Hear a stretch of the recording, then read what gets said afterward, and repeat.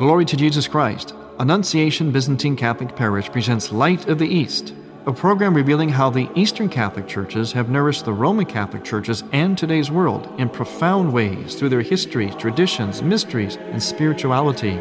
Hello, I am Father Thomas J. Loya, pastor of Annunciation of the Mother of God Byzantine Catholic Church in Homer Glen, Illinois. And this is the story of the Eastern churches, an inspiring story of faith, courage, intrigue, mystery, spirituality, dissension, and reconciliation. But most of all, this is an expression of a great experience of faith through our unique divine liturgy. Join with me now as we look toward the Light of the East. Light of the East is also supported by the iconography of Father Thomas J. Loya. Father Loya's iconography for your prayer and home devotion may be obtained by going to morningstarbooksandgifts.com. That's morningstarbooksandgifts.com. Then click on the Art and Decorative link and click on Icons in the drop-down box, or call 630-629-1720. Morningstar Books and Gifts, 28 West St. Charles Street, Lombard, Illinois.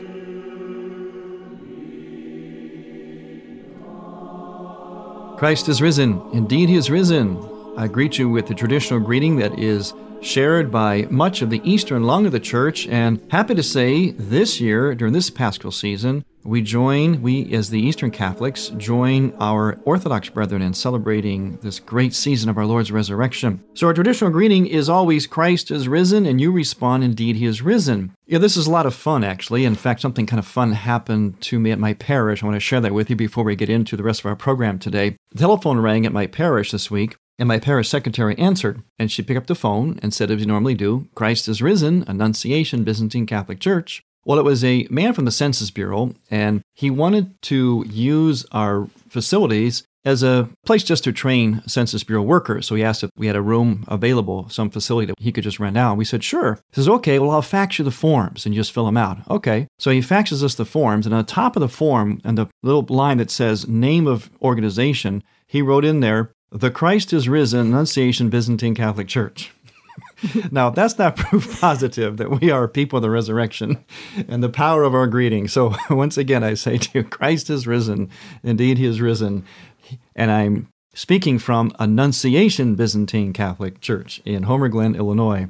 And on this Sunday, we have another theme that unfolds throughout the Paschal season. And this theme is the theme of the myrrh-bearing women. See, just as we did leading up to Lent and throughout Lent, and then Holy Week, during the Paschal season, we have certain themes that sort of unfold the theology, the relevancy of Christ's resurrection. Each Sunday there's a theme. And this particular Sunday, this is the second Sunday after Pascha, after Easter, our Lord's resurrection, we focus on the myrrh-bearing women. And so we're happy to have a myrrh-bearing woman with us here in the studio. Her name is Tara Malakovic. Welcome, Tara, to Light of the East, and Christ is risen.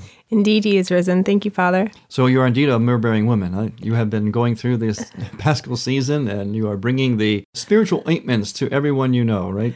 I hope so. Well, we're going to look at this theme of the myrrh-bearing women with the help, as always, of the prayer of the Eastern Church. The reason why we focus on the myrrh-bearing women is because we, in a sense, become those women. See, the events of the Bible are lived out in the Eastern churches in a very real way, in a mystical way, liturgically. In other words, we enter into the events of the Bible, the events of the life of Christ and his mother.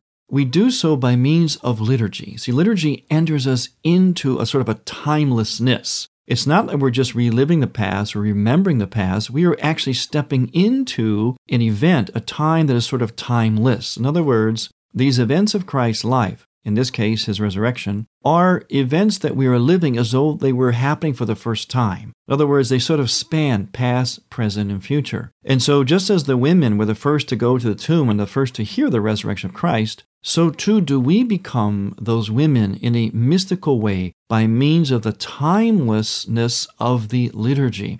So this is a very real thing. It's not just something kind of spooky or out there, nor is it just something that's a nice remembrance of a past event. It's a reality. that is ongoing, and we step into it by means of the characters in the drama, and we do so through the vehicle of the liturgy. As the myrrh-bearing women came to the tomb, there are certain things that are significant, and we're going to look at those things through the eyes of the liturgical text that we pray in the Eastern Church during this Sunday of myrrh-bearing women. Tara is going to read one of the texts. This is from the evening Vesper service for the Sunday of the myrrh-bearing women. Why do you sprinkle your myrrh with tears, O women disciples? The stone is rolled away and the tomb is empty. Behold, life has triumphed over death. The seals give brilliant witness. The guards of the godless have watched in vain. That mortal nature has been saved by the flesh of God, and that Hades is in mourning. Hasten in joy, proclaiming to the apostles that Christ, the conqueror of death, is the firstborn of the dead. He shall go before you into Galilee.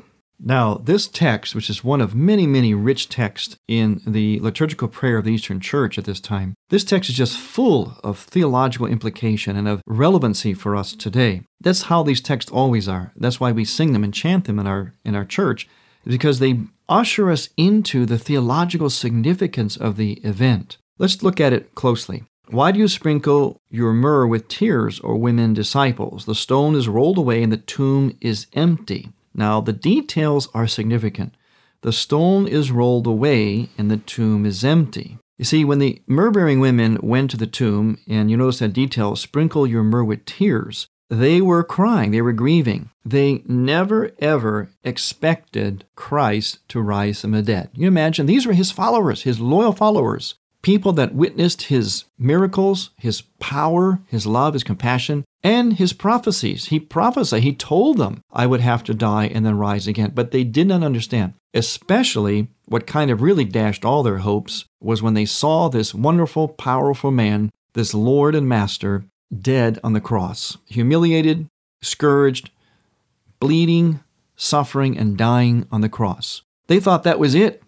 There was no sense that Christ's own believers, how ironic, his own believers, his closest people, never really expected his resurrection. So the detail about the tears is very significant. They are not coming there thinking, oh, well, we're going to see the Lord resurrect because he told us he would. They're coming there without any belief in that at all. Ironically, as Bishop Fulton J. Sheen points out in his wonderful book, Life of Christ, the people who came closest to actually believing this might happen was actually Christ's enemies, the guards, and the Jewish Sanhedrin and Pharisees that facilitated his death and suffering. They're the ones that posted the guard. They're the ones that thought, well, just maybe this might happen. In case there's a little inkling, we'll post the guards, we'll put this big rock in front of the tomb and seal it up. Which brings me to the next point. The stone is rolled away and the tomb is empty. The seals give brilliant witness. Okay, what does this mean? It means that the fact that the cave was closed up and yet Christ rose had to mean that no one stole his body. In other words, no one could get in there and roll that stone back. In fact, it was rolled back, as we hear in Matthew's Gospel. It was rolled back by an angel after there was this huge earthquake and flash of lightning. It says that the angel rolled back the stone. Human beings probably could not have done it, certainly not easily. And yet, Christ was already gone. See, that's the key. Christ's body was already gone. The wrappings were laying there intact, as though his body just slipped out of it somehow, miraculously, well, it was miraculous, before the tomb was opened. So again, a detail pointing to the reality of this resurrection, that it was not the stealing of a body, it was not a hoax, it was not hiding Christ's body, then spinning this yarn that Christ rose. Rather, there is a proof of it. So let's go on now. It says, the seals give brilliant witness of the godless have watched in vain, that mortal nature has been saved by the flesh of God. Now, there's a proof that God did become a human being, just like we see at his incarnation at the Nativity. He took on our flesh, stayed in that flesh while remaining God, and through that flesh, he freed our fallen flesh, our whole person, from the captivity of Hades, the captivity of sin. So he, with his own flesh, made our flesh pure once again. He raised it up. And it says that Hades is in mourning. In the liturgical text in the Eastern Church, there's this great drama where we feature the devil as though he was crying and mourning and sighing and saying things like to Lazarus, leave, because if you don't leave, this Lord who's coming into my domain and into my kingdom of Hades, the underworld, just might release all of the captives that I have here, that I have captured and kept since time immemorial. See, the devil begins to see that the jig is up.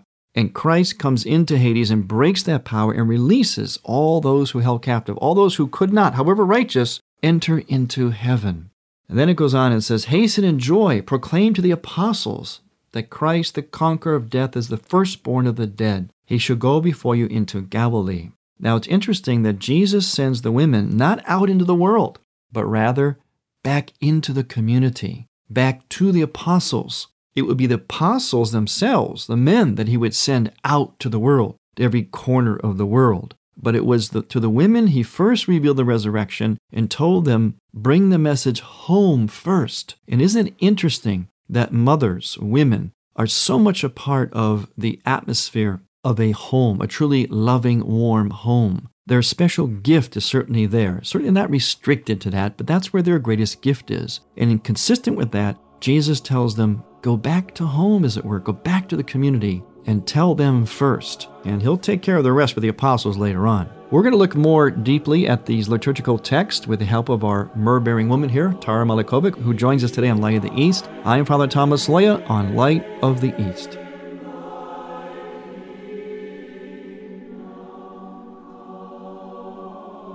Light of the East mission is Christianity's reunion. And to tell the story of the Eastern lung of the Catholic Church, we need your support. In order to keep Light of the East on the air, you can make a donation now by going to ByzantineCatholic.com. That's ByzantineCatholic.com. Click on the radio button and then donate securely using any major credit card. With your help, we can keep Light of the East's illumination bright. And now, words of wisdom, faith, and mystery from the monk's cell. Have you read any of the Harry Potter books? Certainly, they are very, very popular indeed. Millions of copies have been sold. Why is there this interest in these magic stories that stimulate the imagination? Well, I think part of the reason is that imagination is part of our humanity. People will always respond to a stimulus of their imagination. And the Harry Potter books do precisely this. On the other hand, sometimes the kind of Christianity we present to people is one that is lacking in imagination. I think one of the most common criticisms of the Christian faith, particularly amongst young people, is it's boring. What can we learn from the Harry Potter books to help us evangelize Jesus Christ, to preach the good news? I think the use of the imagination, which is an essential part of being human.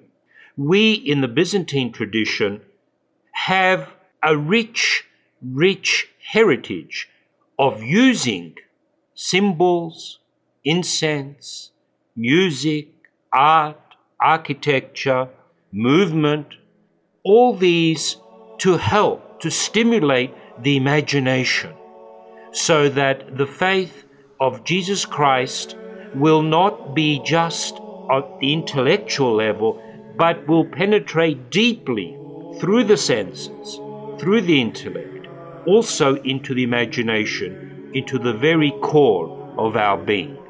This is Abbot Nicholas, O Kyrios. The monks of Holy Resurrection Monastery, Newberry Springs, California, can be found at hrmonline.org.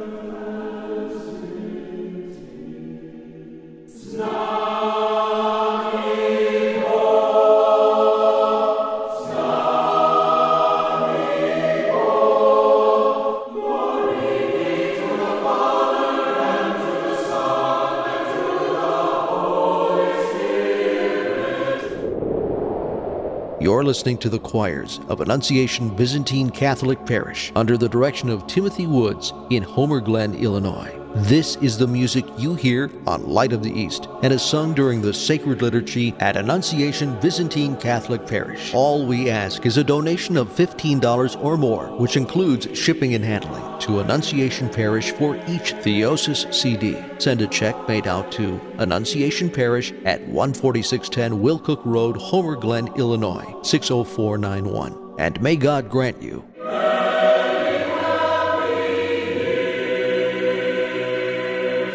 You're listening to Father Thomas Loya on Light of the East.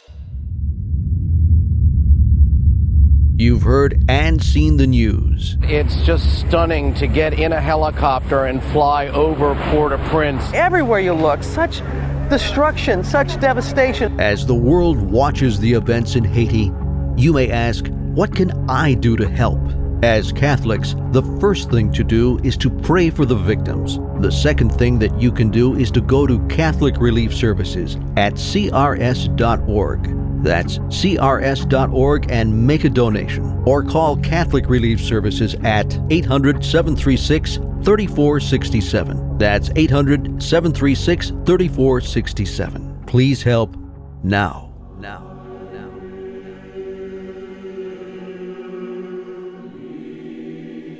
Welcome back to our program today, Light of the East, on this glorious Sunday of the myrrh-bearing women. And again, I greet you with Christ has risen. Indeed, he is risen. I also want to greet our friends, the Keller family, who wrote to me recently from Phoenix, Arizona. Hopefully you're enjoying the program today, that you're able to listen in. Thank you for your email message to us. We do like hearing from all of you, so don't be afraid to call us or email us here at Light of the East. Also, there's an event happening in Chicago, which I'm a part of. It's the Illinois Catholic Prayer Breakfast. This is the third annual one. It's very exciting. We're going to have a great speaker, Bishop Salvatore Cordileone from the Diocese of Oakland. And if you want information, just go to IllinoisCatholicPrayerBreakfast.com. That's IllinoisCatholicPrayerBreakfast.com. And this prayer breakfast will gather Catholics and all friends of Goodwill, Illinois together to pray for our state and our country, to storm heaven for a new Pentecost in Chicago and in Illinois. Recognizing the new springtime of Christianity, they have set the date for this prayer breakfast this year during the springtime. So again, it's April 30th, 2010. You can go to IllinoisCatholicPrayerBreakfast.com for details. Now we get back to our text. There's one other little detail here, actually two of them. It says in the text, "Hasten and joy, proclaiming to the apostles that Christ the conqueror of death is the firstborn. He shall go before you into Galilee." Now, Galilee is a place where Jesus Christ told the apostles that I will meet you again. I will meet you again in Galilee. And why did he say Galilee? Because Galilee was a place that they remember with fond memories. It was a time when things seemed to be really good with Christ. He was walking around healing people, teaching them, praying with them. It was a place, in a sense, an era of peace to an extent in the ministry of Jesus Christ, when he was gathering the apostles together. Remember, starting at the Sea of Galilee, and he would go and teach in a boat on the Sea of Galilee. They would fish. They lived and walked and prayed and learned together. Well, he makes a reference. He says, after I die and rise, after all this terrible stuff's going to happen, I'm going to rise, I'm going to meet you back in Galilee. In a sense, it's almost like Christ is being symbolic. He's sending a message to the apostles that we're going to be at peace again. Remember that great, wonderful time we have? It's going to happen again, and it's going to be even better. So he specifically instructs them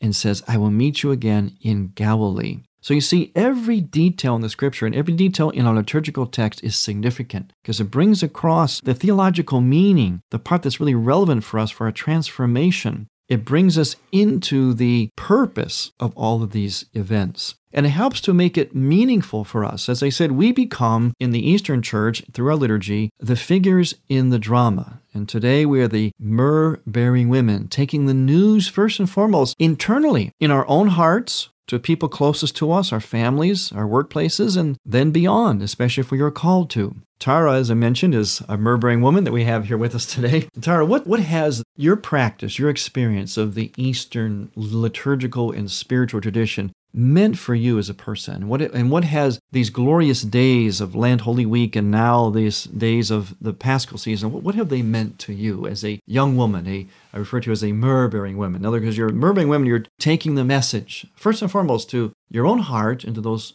around you. For me, it gives me and continues to give me the meaning of my life and my whole existence. And it's the source of which I can continue on living. I think especially I've gotten that through this Easter, more so than Easters just previous to this. You know, the resurrection matins on Easter, I really felt like I was there. Mm-hmm. You know, I felt like I was really participating in the whole Paschal journey. Mm-hmm. And you had talked about the word mystical and that meaning real. And for me, just experiencing that reality and that light and that communion, like in the Holy Spirit, that you can go and venture out into the world. And it's a new, it's a new year. You have a secular holiday like New Year's Eve, and it has no power. The day just changes to another day. But in the resurrection, there's like a reorienting toward God. It's like a cosmic event. It affects everything, us personally, and everything in the universe, really. Throughout your life, were you always a practitioner of the Eastern Lung of the Church, Eastern spirituality? No, I wasn't. I was baptized as an Orthodox in 2003. Prior to that, you didn't have... Prior to that, I wasn't anything. I hadn't been baptized. I wasn't raised any religion, no faith. And so my baptism in the Greek Orthodox Church was my first experience. So since then, and then after that, it was through the Eastern Catholic Church. You're now a member of Annunciation Byzantine Yes, Catholic Church. now, which I did my profession then. So I became Orthodox in 2003, and 2006 on the Feast of the Immaculate Conception, I became a Byzantine Catholic. Oftentimes, there are those who are Catholic, and in particular Eastern Catholic, who may, for their own reasons, spiritual reasons and so on, for their spiritual good, find a home in the Eastern Orthodox churches, as you said, Tara, like, for instance, the Greek Orthodox, the Russian Orthodox, and also the opposite happens as well. There are Orthodox Christians who can find a home in the Eastern Catholic Church, because the Eastern Catholic churches, for the most part, most of them have spiritualities, liturgical practices, liturgical calendars and so on that are in many ways identical to the Orthodox churches. The major difference being that the Eastern Catholic churches are in full communion with the Pope of Rome. That's what makes us therefore Catholic, as it were. But for most intents and purposes, we are very, very much like the Eastern Orthodox churches. Our liturgical spirituality, our same mystical approach, the same saints, and so on. And so in your practice of this Eastern perspective, this Eastern Christian perspective, what would you say to friends? I mean, there was people your own age, other young people, in particular, other women who may be searching, who may be dissatisfied, who maybe have nothing. I mean, what would you say to them based upon your experience? I mean, how would you be a myrrh-bearing woman to these other people, especially to other, perhaps your peers? I have a lot of friends and people who don't practice religion. Maybe they're baptized Catholic but don't practice, or maybe they've never been baptized. And I think now it's become popular to do things like yoga. I think women, they're yearning for spirituality. They want something. And I think that for me, the Eastern part of the church has what they're looking for, because it's body and soul and spirit. And everything is through the use of your senses, and very, very bodily. Like throughout all of Lent, you're doing in the Eastern Church prostrations and singing, and you're very aware of your body and how that's going to bring you closer, how that brings you closer to God. It's kind of an integrated worship, right? It's definitely an integrated. So yeah, totally. I mean, certainly it is in all the Catholic Orthodox traditions, but there's a kind of a special sort of genius to it, I think, in the Eastern churches. I mean, each church, East and West, which is part of the point of our program here in Light of the East, has their own respective geniuses. And of course, our main point here is to highlight those, but in particular, those geniuses of the Eastern Lung of the Church. And certainly that integrated approach to liturgy and the expression of our faith is one of the geniuses of the Eastern Lung of the Church. Also, what is so ingenious is the way that we pray and the way that we communicate what we believe as we pray. And so, as we conclude our program today, and Tara, we thank you for being a part of it on this day of the Myrrh-bearing Woman, I will conclude with one of our integrated theological texts of this day. Pasch so delightful, Pasch of the Lord is the Pasch. Most honored Pasch now dawned on us, it is the Pasch. Therefore let us joyfully embrace one another. Our Passover, save us from sorrow, for today Christ has shone forth from the tomb as from a bridal chamber, and filled the women with joy by saying, announce the good news to my apostles. Christ is risen, indeed he is risen. I'm Father Thomas Loya on Light of the East. Light of the East's mission is Christianity's reunion, and to tell the story of the Eastern Lung of the Catholic Church, we need your support in order to keep Light of the East on the air. You can make a donation now by going to ByzantineCatholic.com. That's ByzantineCatholic.com. Click on the radio button and then donate securely using any major credit card. With your help, we can keep Light of the East's illumination bright.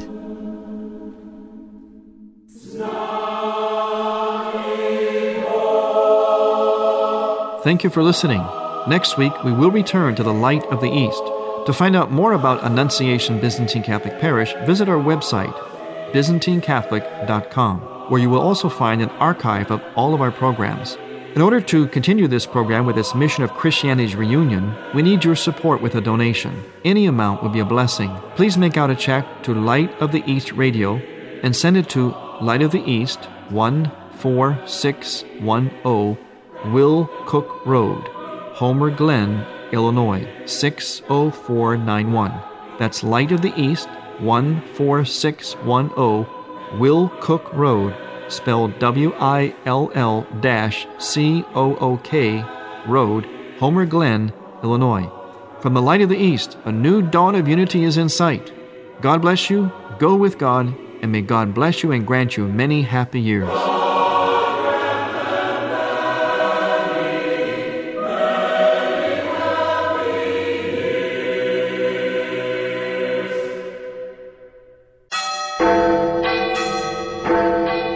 CRI, CatholicRadioInternational.com.